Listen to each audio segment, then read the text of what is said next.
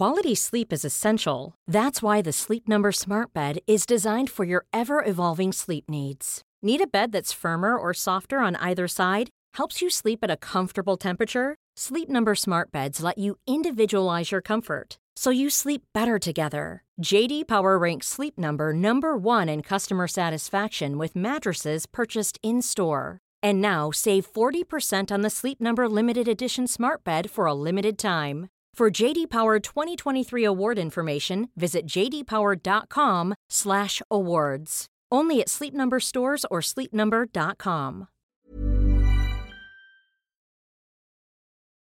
Here's my favorite nugget of wisdom from a data geek this week. Go give an election official a hug. Best to wait until the pandemic is over, of course, unless you're living with one, in which case, give them a hug from the rest of us. Michael McDonald from the University of Florida says those officials have counted more ballots than ever before. Around 160 million Americans exercised their right to vote. President Trump is on course to get 68 million of those votes, 5 million more than he did last time, the second highest total ever. The highest vote total in American history will go to Joe Biden. Meanwhile, the counting continues 3 days later. This is Checks and Balance. I'm John Prideaux, The Economist's US editor. Each week, we take one big theme shaping American politics and explore it in depth. Today, what just happened?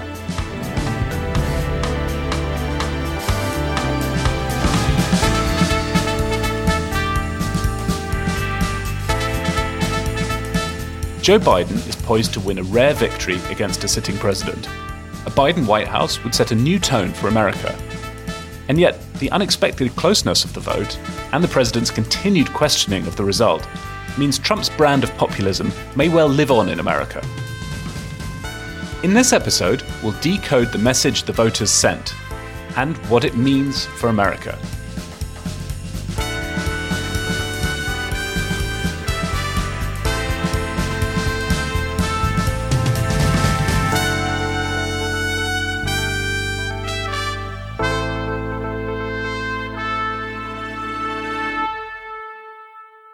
With me, as ever, to discuss all of this are Charlotte Howard, The Economist's New York bureau chief, and Jon Fasman, the Washington correspondent. John, how have you been? Nothing much happening this week. Quiet one for you. It's been a quiet week. I haven't done much of anything. I've been in Philadelphia this week. I'm very well. You know, there are, by my count, just 1,182 days left until the Iowa caucuses. So I think we should talk about that today. Okay, excellent. Charlotte, how about you? How's your week been? It's been fine. In New York, there was anticipation of unrest, and all the stores near me are boarded up. But there hasn't been much on that front. There have been a few protests, but mainly New Yorkers are doing what they do best, which is sitting around, watching news, checking Twitter, and being about to pass out from anxiety. Okay, well, talking about obsessively refreshing your Twitter feed, we are recording this podcast at about 7 a.m. Eastern time. So we're going to caveat what comes next by saying we don't have the full results in yet. So by the time you're listening to this podcast, you may have more complete results than we do at the time of recording it. Before we throw ourselves into analysing what feels like the longest week in American politics, it's worth pausing to remind ourselves how it started. The city of Philadelphia is one of the places where votes are still being counted as we record this. Fasman, you were there on election day. I was. I sort of had a hunch it could all come down to this city. So I spent Sunday and Monday, the 2 days before the election, talking to as many voters in as many different parts of the city as possible. So today we're in Malcolm X Park and we are having a West Philly Healing Circle. Melita Reagan is a young volunteer helping to clean up the park on a cold, rainy morning. I'm feeling very apprehensive, a little on edge, just because we just don't know what to expect. Philadelphia was once America's capital. Like many cities with pasts more glorious than their presence, it manages to be both charming and chippy. This past week, it was once again the center of American politics, the biggest swing city and the most important swing state in America. Everybody is watching America right now. Sean Banks is an election supervisor in Ward 18 on the city's east side. The whole world is watching us right now. The whole world. Wilmington, Delaware, Joe Biden's hometown, is just half an hour away. Biden's campaign headquarters are in Philly, and any Democrat who wants to win this state has to bank a lot of votes here. The city was plastered with signs in multiple languages urging people to vote. It's an overwhelmingly Democratic city, but there are pockets of support for President Trump, too. Now we are in a Georgian restaurant. Yeah, it's my restaurants and my family's restaurants. Imelda Londoridze is a baker from Georgia, and not the one with 16 electoral votes. Caucasus people, it's like Trump. About the Bidens, I can't say much about this, but he's just talking, He's just talking. Imelda wanted stricter controls on illegal immigrants who don't pay taxes. But most people I spoke to were far more worried about President Trump's leadership. We actually lead the world. So if we start lying, the rest of the world start lying. We be truthful and humble, the rest of the world be truthful and humble. Back at the polling place, Sean Banks, a former gang member turned businessman, was inspired by the high turnout. We just got to make our voices heard and make sure he don't get back in for 4 more years. At the first debate, President Trump warned that bad things happen in Philadelphia. But I spent Election Day roaming the city, and all I saw were citizens carrying out their civic duty, maintaining America's participatory democracy. Philadelphia is just a city that's like no other city. We know the independence started here. We know a lot of stuff starts here. Good things happen in Philly.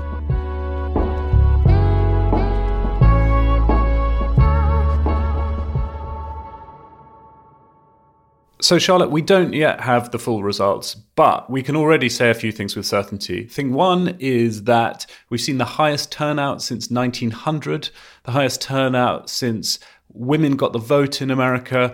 Joe Biden's got more votes than any other presidential candidate in American history.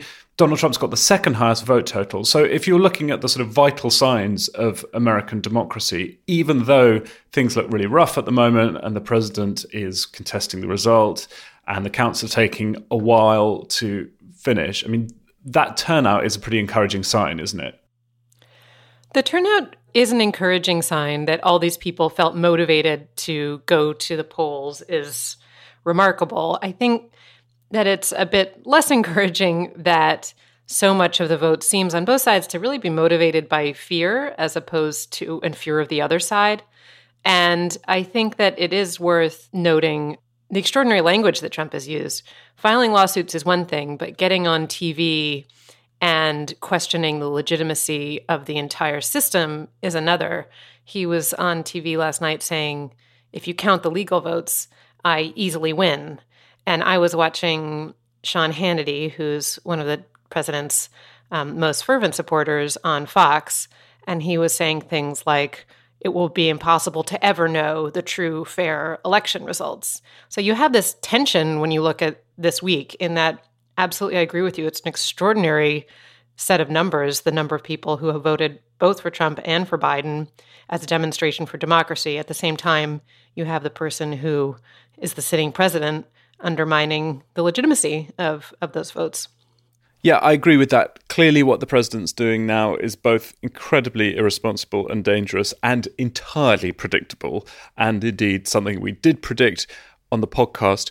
One of the things that I've been thinking watching these results coming in is that we all ought to be incredibly thankful for the way that American elections are organized. You know, these county officials who've now become stars on rolling news just seem incredibly unflappable and dedicated to getting this process done. You know, if American democracy were organized in a more centralized fashion, in which a kind of federal body was in charge of running all elections, then it would be genuinely scary that the president is saying the things that he's saying and trying to tell everyone to stop counting. But he just doesn't have control over what's going on in all these counties, and nor should he. And so the same thing that's making this count really drawn out and making it look, you know, somewhat chaotic from the outside is also the thing that insulates the process from too much presidential influence, it seems to me. John, if the outcome is as we think it is, does that amount to a rejection of Donald Trump and Trumpism, or are you more struck by the closeness of this election? And do you therefore think that actually, it's not much of a repudiation of Trump and Trumpism lives on, and maybe even Donald Trump runs again in 2024? I think there are a bunch of questions in there to unpack. First of all, it's clearly in some way a rejection of Donald Trump because he lost. But I think a lot of people hope for a much stronger rejection of Trumpism, and that explains the despondency of the left especially on Tuesday night and Wednesday. I think there were hopes, if not expectations, that the Democrats could pull off wins in Florida, Iowa, Ohio, Texas, all places where polls, as we'll talk about later, showed Joe Biden with a slight lead. As far as the future of Trumpism goes, that's the question that everybody's asking, but it's not clear what Trumpism really means. I mean, I think that the Republican Party has found a nativist streak, and immigration restrictionism will be central to the party for a while. I think Donald Trump will retain some personal power for a while.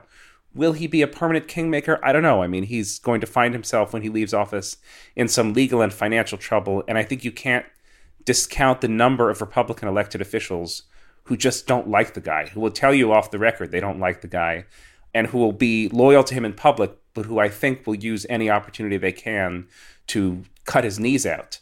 There are also rumors that Don Jr. or Ivanka may seek office in 2022 or 2024. I mean, that may happen. They don't have their father's instinct for the jugular. I have a hard time thinking that they will have anything close to the success that he had. But it is certainly true that this election provided a much more moderated rejection of Trumpism than I think a lot of people on the left and in the center had wanted. Charlotte, how do you read this result as a verdict on Trumpism? I mean, on the one hand, incumbent presidents normally get re-elected. You'd have to go back to George H.W. Bush in 1992 or Jimmy Carter in 1980. You would expect, everything being equal, a president to be re-elected. So the fact that Donald Trump hasn't been is a big deal. On the other hand, you could say this is pretty amazing that a president can so mismanage the federal government's response to COVID-19 and still win the second highest total of votes in American history. Which way do you see this? I think clearly if Joe Biden is able to pull off the election, which it looks like he will, then Democrats should rejoice at that. But I've been really struck by the contrast between some of the language that Democrats have used in the run-up to election and what they sought from the election. Joe Biden often said, this is not who we are. And he would look straight at the camera and talk about the character of the American people. And it turns out it kind of is. 70 million people voting for Trump is a lot of people. And even if his entire presidency had been the most conventional presidency that you can imagine, like that of George H.W. Bush or somebody like that, just the events of the past week with the president getting on camera and questioning the legitimacy of the outcome, that alone would be such a remarkable departure from any president in recent memory or longer. So, I think that Trumpism is here to stay. I think that he is not going to go quietly, and he is, whether you like him or not, he's incredibly skilled at using the media. I think he'll have a great platform on Fox News. Maybe he'll have his own show. Maybe he'll be a frequent caller. I don't know, but he's certainly not going to fade into retirement to play golf. So I think Trumpism is going to be around for a while. All right, thank you both. We'll look at what went wrong with the polls and the mechanics of the election results in a moment. But first, in place of my usual nag, a huge thank you to everyone listening who already subscribes to The Economist. Hopefully you found our journalism valuable over this long campaign. We certainly believe that it is. If you're not a subscriber, perhaps you ought to be.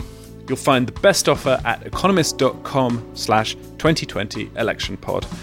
As you'd expect, there's plenty more in this week's issue about what this election result means. There's also really powerful defense of free speech in relation to Islamophobia in France, and a brilliant epidemiology of global hipsterism.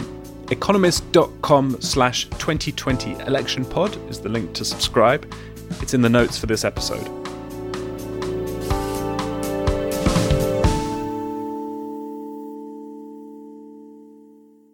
Election night came as a big surprise. The early results toppled our expectations of a comfortable Democratic victory, as indicated by pre-election polls.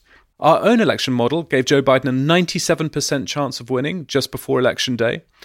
Elliot Morris is The Economist's data guy who built that model using a combination of the latest polling data and patterns observed in previous elections. I asked him about what happened. As those early results came in, the actual forecast probabilities didn't change that much. Losing Florida for the Biden campaign obviously damaged his overall expected electoral vote value, but he was still hovering above that 270, and he has been for the entire time. So the overall takeaway is that our model said, even given a large polling error, twice as large as we saw in 2016, Joe Biden should win, and that looks to be about what has happened.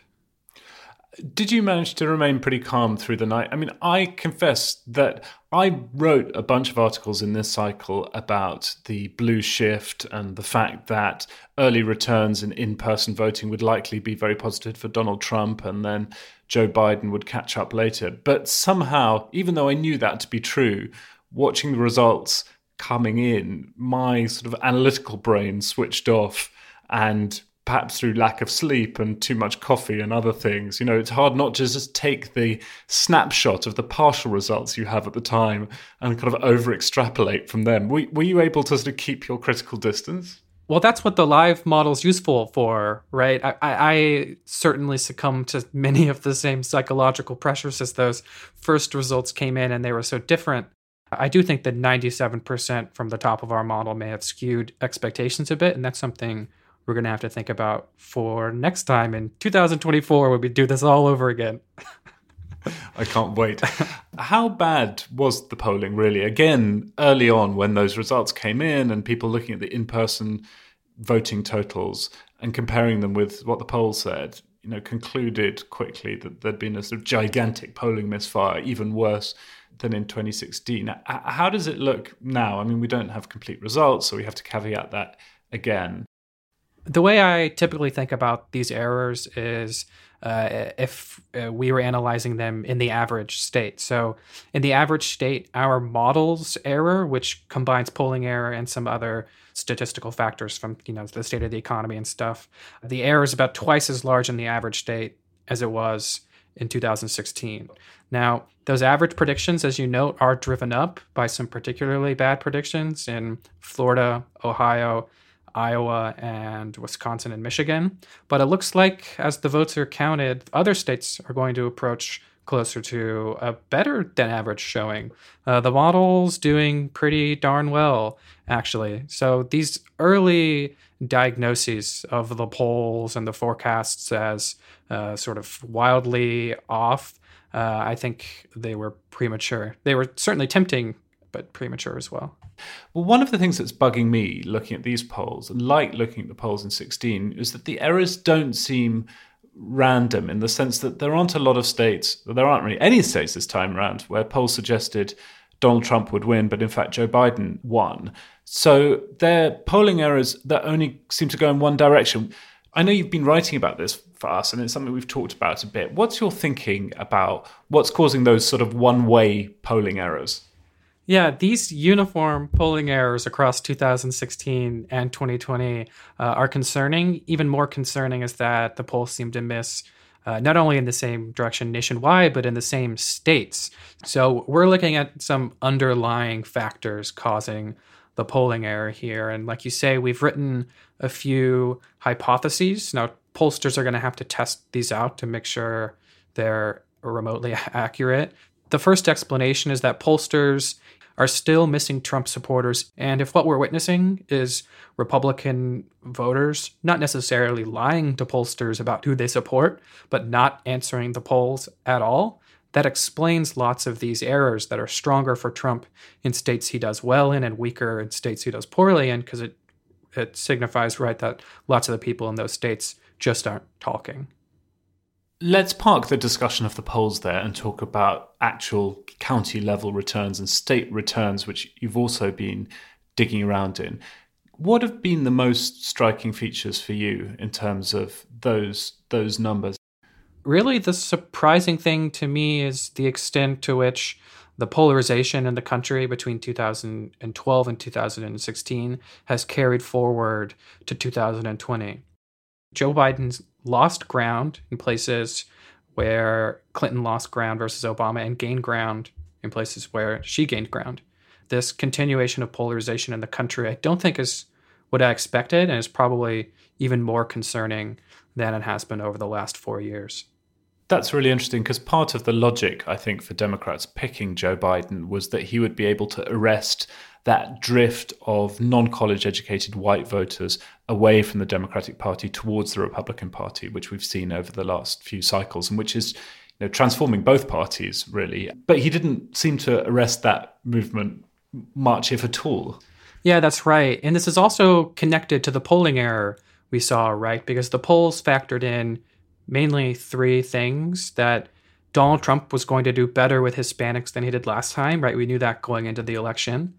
That he was going to do worse with college-educated whites than he did last time. Again, we knew that from the polls. And that the non-college-educated white population was going to swing toward Joe Biden. Now, based on the county-level returns, those first two things have happened. Hispanics are more Trump-leaning and college-educated whites are more Democratic-leaning. But the third thing, right, this swing among non-college whites back toward the Democrats, has not happened.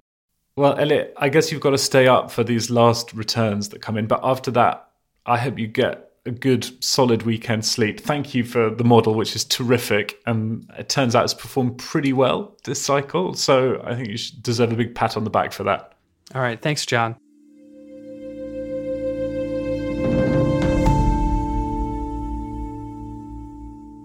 Well, John, as we heard there from Elliot, county-level returns do suggest that Donald Trump did a bit better with Hispanic voters than he did in 2016. And of course, to regular listeners of the podcast, this will be no great surprise. We had that very good report from you in Florida, where you're talking to lots of Hispanic voters who seemed pretty excited about Donald Trump. But for those who may not have heard that podcast, why do you think Donald Trump did relatively better with Hispanic voters?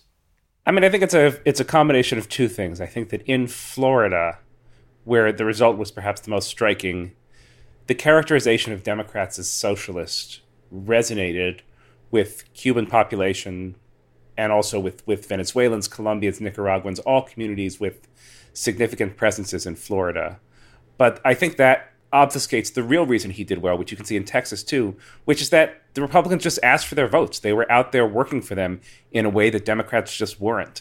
And I find that result extremely heartening because it suggests two things. Number one, that Republicans can compete for and win non-white votes. You also saw the share of African Americans who voted for Donald Trump rise this year as opposed to in 2016. So it suggests that the Republican Party should be competing for these votes rather than trying to suppress them. And number two, it suggests that Democrats have some work to do in understanding what Hispanic voters want and how they think, and should really get out there and listen instead of presuming that Hispanic voters are a natural coalition partner whose votes can be taken for granted. That's not the case.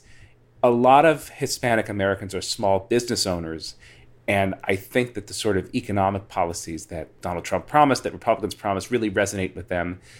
And more to the point, a lot of Mexican Americans in Texas and New Mexico, where Trump picked up a large share of Hispanic votes. I think the law and order message might have worked very well. There's a high degree of employment in border police among Latinos in Texas and New Mexico. And I think that they are not as offended by Donald Trump's immigration talk as Democrats think they should be. So in all of that, the lesson is Republicans should work for Latino votes instead of suppressing them, and Democrats really need to listen and think about how to win this population.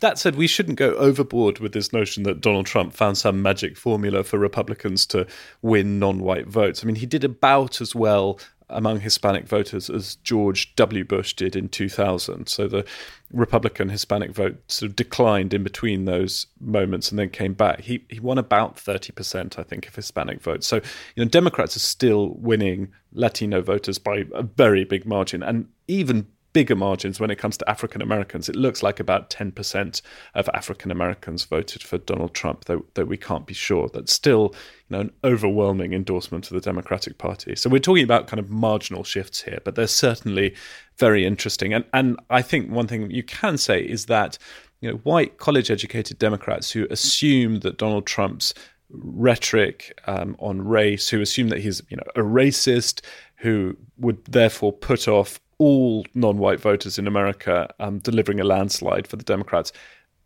That just doesn't seem to be the case. Not all non-white Americans respond to Donald Trump's language and way of doing politics in the way that white college-educated Democrats imagine they would and kind of think they ought to. Yeah, I think that's absolutely right. The George W. Bush comparison is really apposite because he also really worked for Hispanic votes, and it shows that this is a community that's up for grabs, and that, as you say, that is not as instantly repelled by Donald Trump's language as white liberals think they should be. And Charlotte, we've mainly been talking about places or demographic groups where Donald Trump picked up votes in this cycle, though of course he's lost overall and lost the popular vote by a huge margin. In the flip side of him picking up some more votes among Hispanic Americans and African Americans than he did last time, Democrats just did unbelievably well in cities and in close suburbs, the kind of suburbs that, inner suburbs, as we were talking about earlier this year. So that plan seems to have worked pretty well for them. Yes, if you take North Carolina, Charlotte and Raleigh voted against Trump with even more force than they did 4 years ago. And you see the really big swing, as Elliot highlighted, of white college voters towards Biden, at least a 4-point shift. Yeah, I thought it was so fascinating, the data showing that non-college educated white voters solidified their support for President Trump.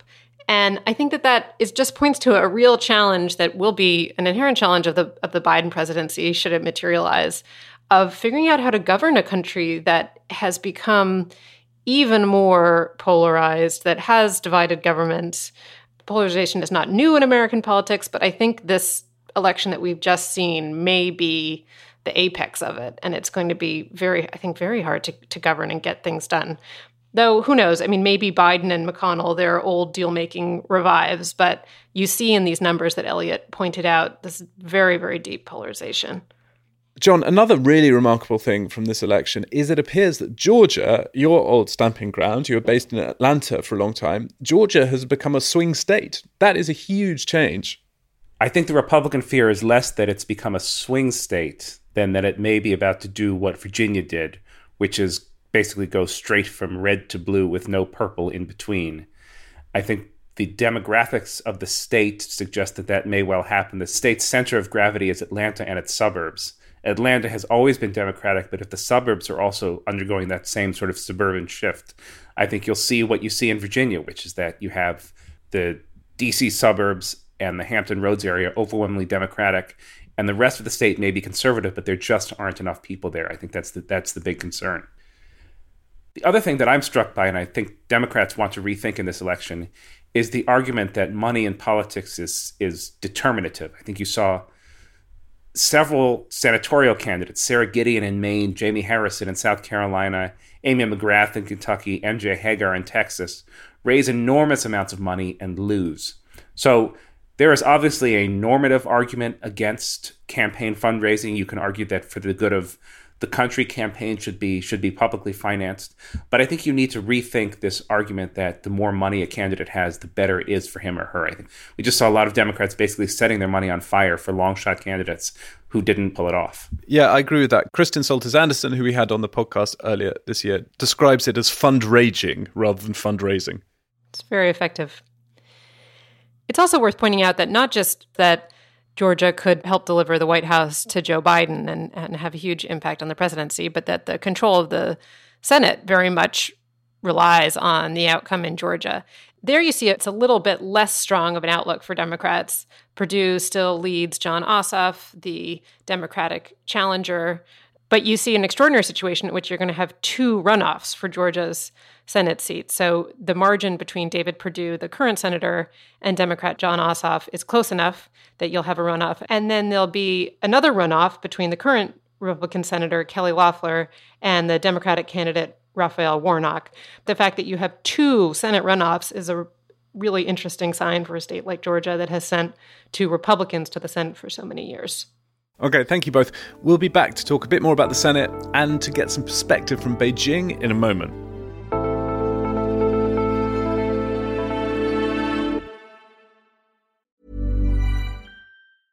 Hey, I'm Ryan Reynolds. At Mint Mobile, we like to do the opposite of what Big Wireless does. They charge you a lot, we charge you a little. So naturally, when they announced they'd be raising their prices due to inflation, we decided to deflate our prices due to not hating you. That's right. We're cutting the price of Mint Unlimited from $30 a month to just $15 a month. Give it a try at mintmobile.com/switch. $45 up front for 3 months plus taxes and fees. Promo rate for new customers for limited time. Unlimited more than 40 gigabytes per month. Slows full terms at mintmobile.com. The voters in Philadelphia we heard from earlier were really clear-minded about their responsibility as the world looks on. What does the result they've delivered mean for America? I thought it'd be helpful to zoom out a bit to answer that question, so I called David Rennie, the Economist's Chagwang columnist and Beijing bureau chief, and asked what kind of coverage the election has had there. This election has broken through, and one of the reasons it's broken through is that social media, which is also incredibly strictly censored by the Communist Party, they have sort of opened the floodgates, and they have allowed this real flow of mockery, of kind of funny memes. There's a running joke that's been going now for quite some time that Donald Trump is so bad for America that he's actually a secret agent for China, building up China. So one of his big nicknames is Comrade Build Up the Country Trump. So 全建国同志. And you'll see pictures of him in Chinese army uniforms. You'll see people on social media saying things like, careful agent 全建国, you're being so damaging to America, you're going to blow your cover, and they're going to realize that you're working for the Chinese Communist Party.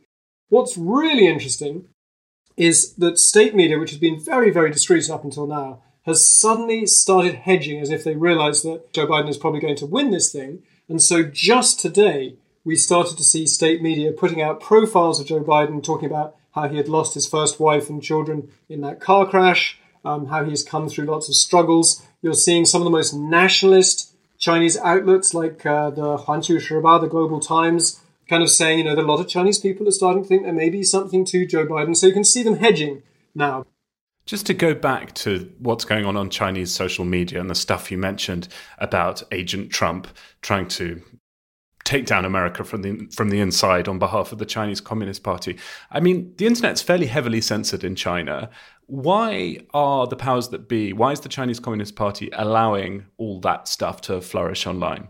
You're absolutely right. Social media is incredibly strictly censored. If you put up a picture of Xi Jinping, the Chinese leader, in a kind of mocking meme, it would be down within a second and the police would be hammering on your door within an hour. So this is being allowed. Why is it being allowed? Well, because in this year in which the Chinese Communist leadership is telling their people a story about how China, with its one-party system and its Communist Party mobilization of the grassroots, beat COVID, has kept the Chinese people safe, and the West did not. And why? Because look at these Westerners. They are too selfish and too spoilt to wear face masks to keep themselves safe, not like the patriotic, hardworking Chinese who sacrificed and stayed indoors for months and didn't get paid in order to beat the virus. And this is the Chinese story, this shows that democracy is a wicked lie, that democracy doesn't really help ordinary people, that democracy is corrupt, that it's chaotic, that it chooses bad leaders like Trump. And if a system chooses bad leaders, then how can you respect it? And whereas the Chinese system chooses good leaders who've handled COVID well, who've made China rich and powerful. So if you just judge it on that basis alone, clearly one-party socialism with Chinese characteristics is beating American democracy into a cocked hat. And so now, every time that Donald Trump accuses the system of being corrupt or talks about stolen votes, that is then relayed to the Chinese people as fresh evidence that everything about American democracy is falling apart. This is a decadent, tired, failing state.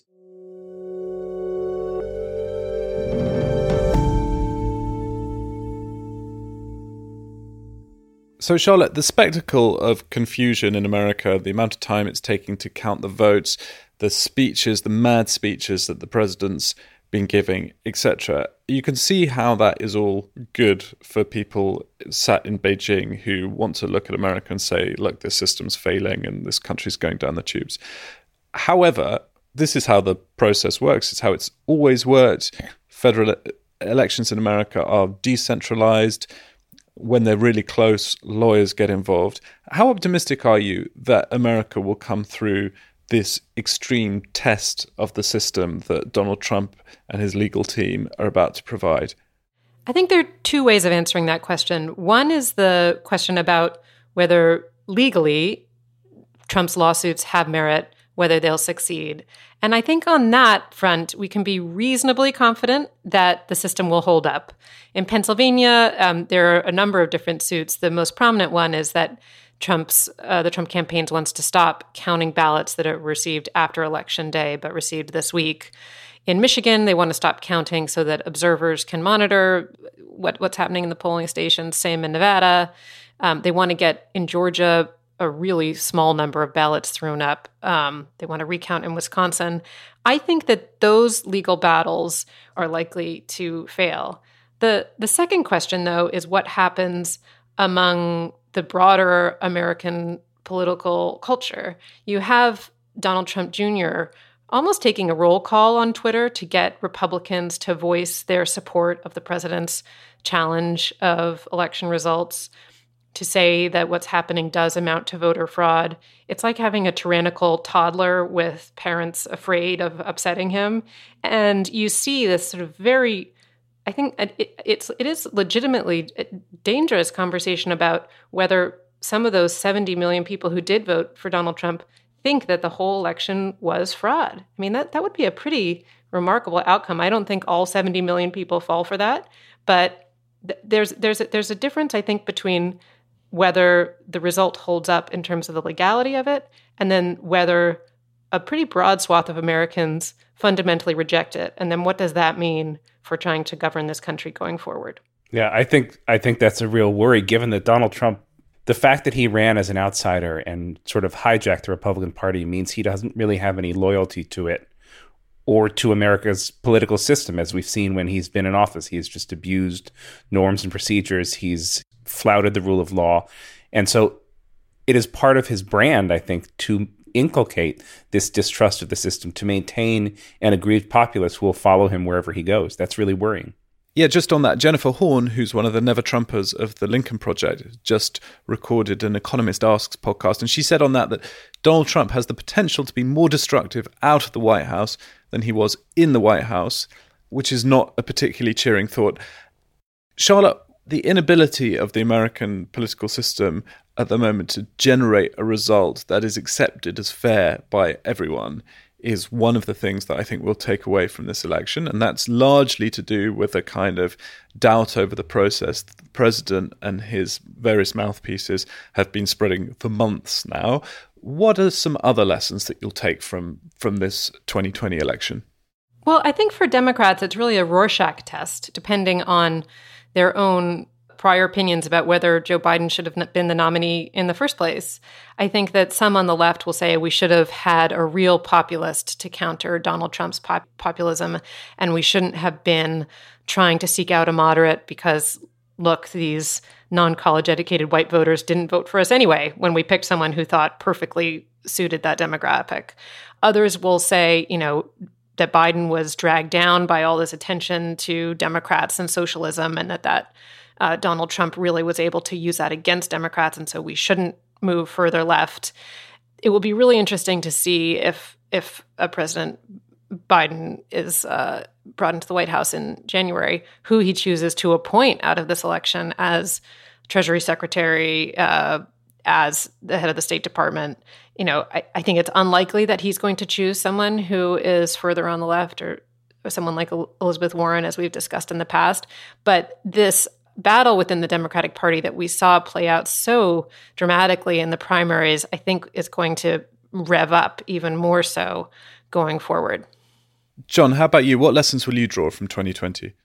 I think the lesson is that people are more heterodox in their views than partisans think they should be. I think if you look past the presidential results and even the Senate results down to ballot initiatives, you saw voters in liberal California decline to abolish cash bail and decline to end the state's ban on affirmative action. You saw voters in Florida back Donald Trump, but also overwhelmingly back a $15 minimum wage, which was a cornerstone of Bernie Sanders and Elizabeth Warren's campaign.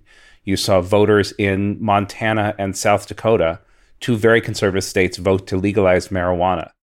I think the big thing I draw from all of this is just again, I know it's a familiar point, and we've made it a bunch of times, but it's just still true.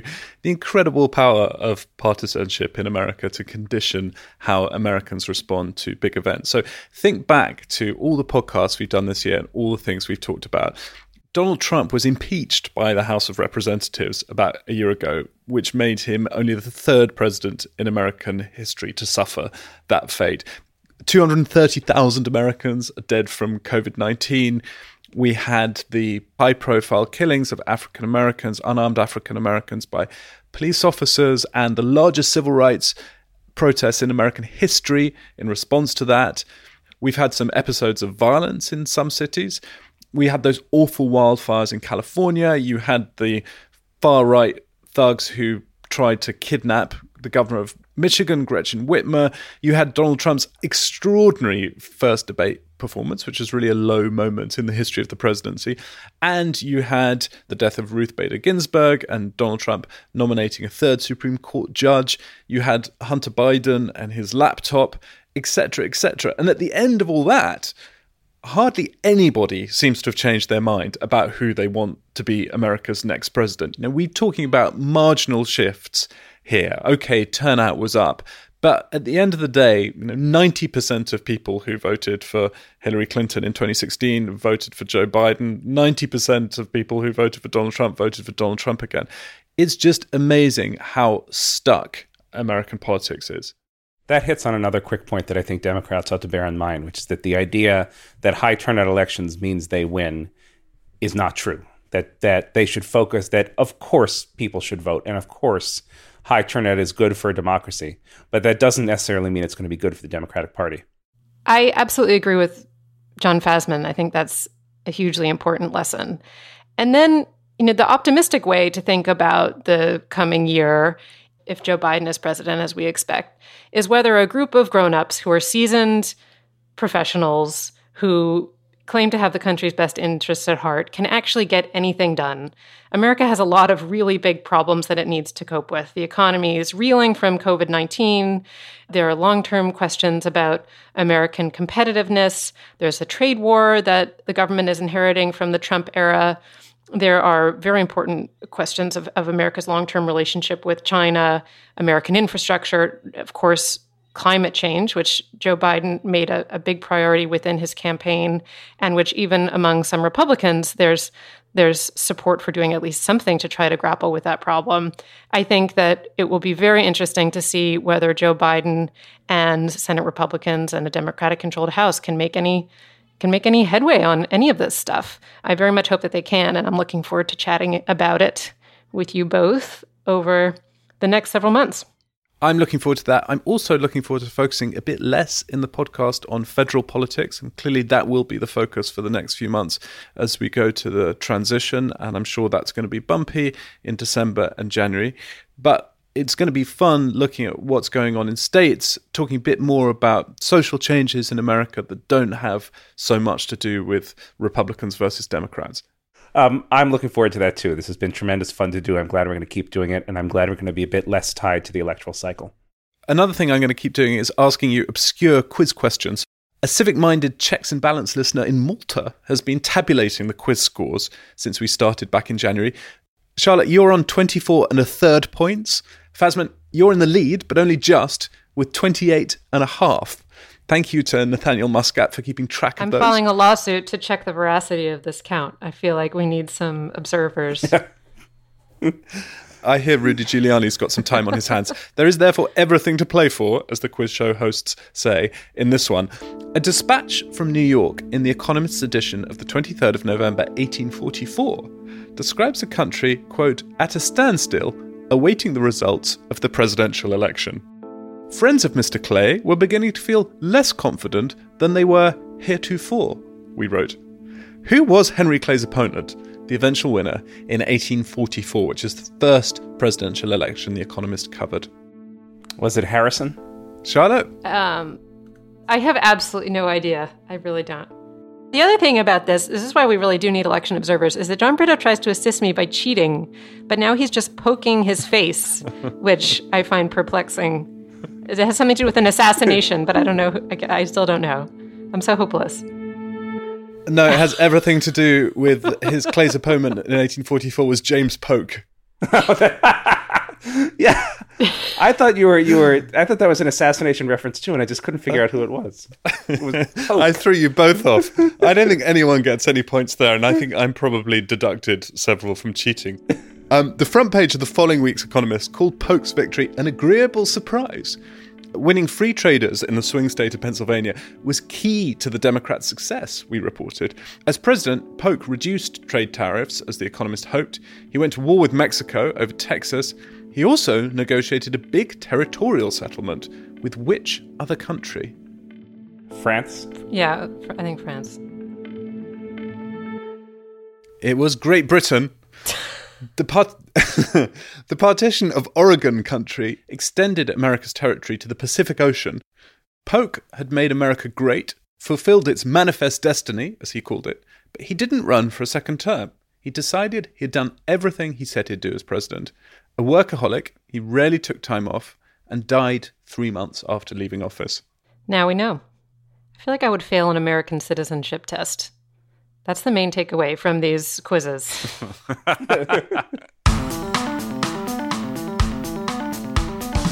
All right, thank you, John. Thank you, Charlotte. Thank you. Thanks, John. That's all from us. We'll be back next week. Please keep leaving us lovely ratings and reviews if you're enjoying this podcast. It really helps to spread the word. You can get in touch with us on email. The address is radio@economist.com. Thanks very much for listening. We will have more checks and balance next week.